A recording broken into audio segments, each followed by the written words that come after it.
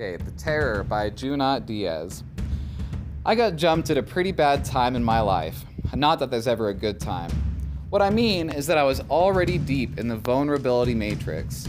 I had just entered 7th grade, was at peak adolescent craziness, and, to make matters worse, was dealing with a new middle school whose dreary white middle-class bigotry was cutting the heart out of me. I wasn't 2 periods into my first day before a classmate called me a racial slur as if it were no big deal. Someone else asked me if my family ate dogs every day or only once in a while. By my 3rd month, that school had me feeling like the poorest, ugliest immigrant freak in the universe. My home life was equally trying. My father abandoned the family the year before, plunging our household into poverty. No sooner than that happened, my brother, who was 1 year older and my best friend and protector, was found to have leukemia, the kind that in those days had a nasty habit of killing you.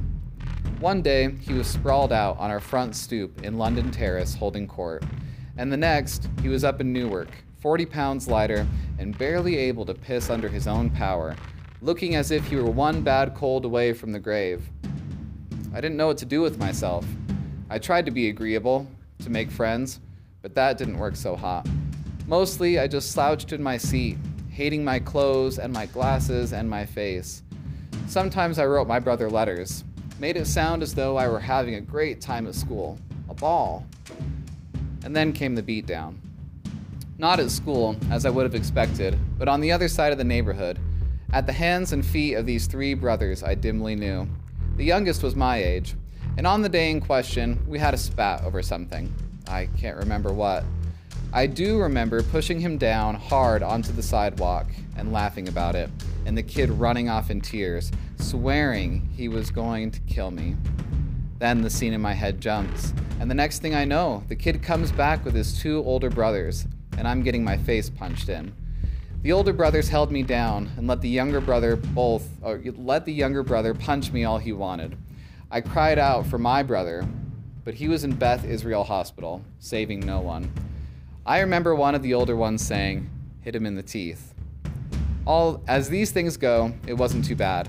I didn't actually lose any teeth or break any limbs or misplace an eye. Afterward, I even managed to limp home. My mother was at the hospital, so no one noticed that I had gotten stomped. Even took my blackened eye to classes the next day.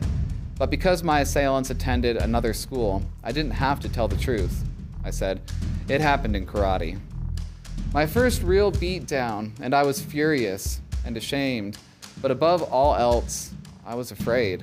Afraid of my assailants. Afraid they would corner me again.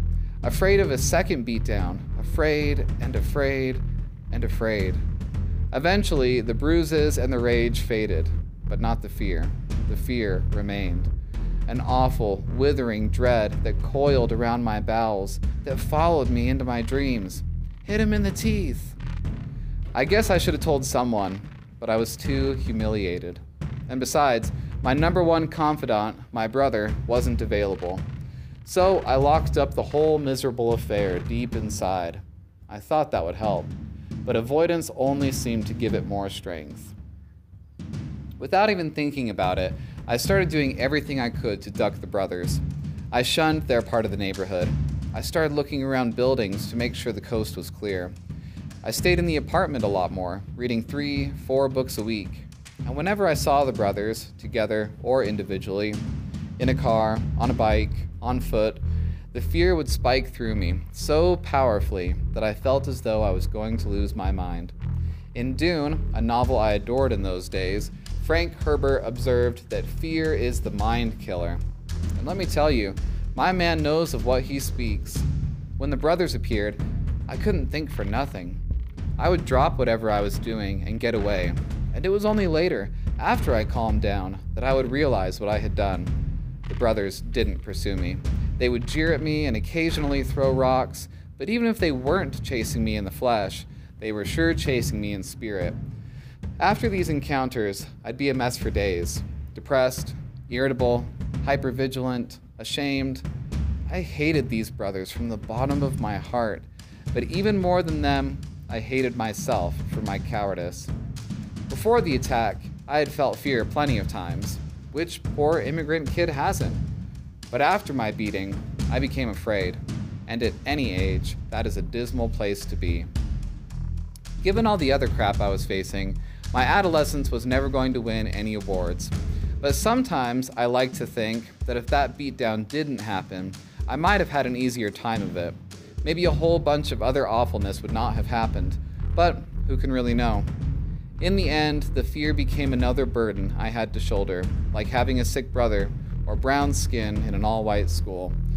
It took me until I was a sophomore in high school, yes, that long, before I finally found it in me to start facing my terror. By then, my older brother was in remission and wearing a wig to hide his baldness.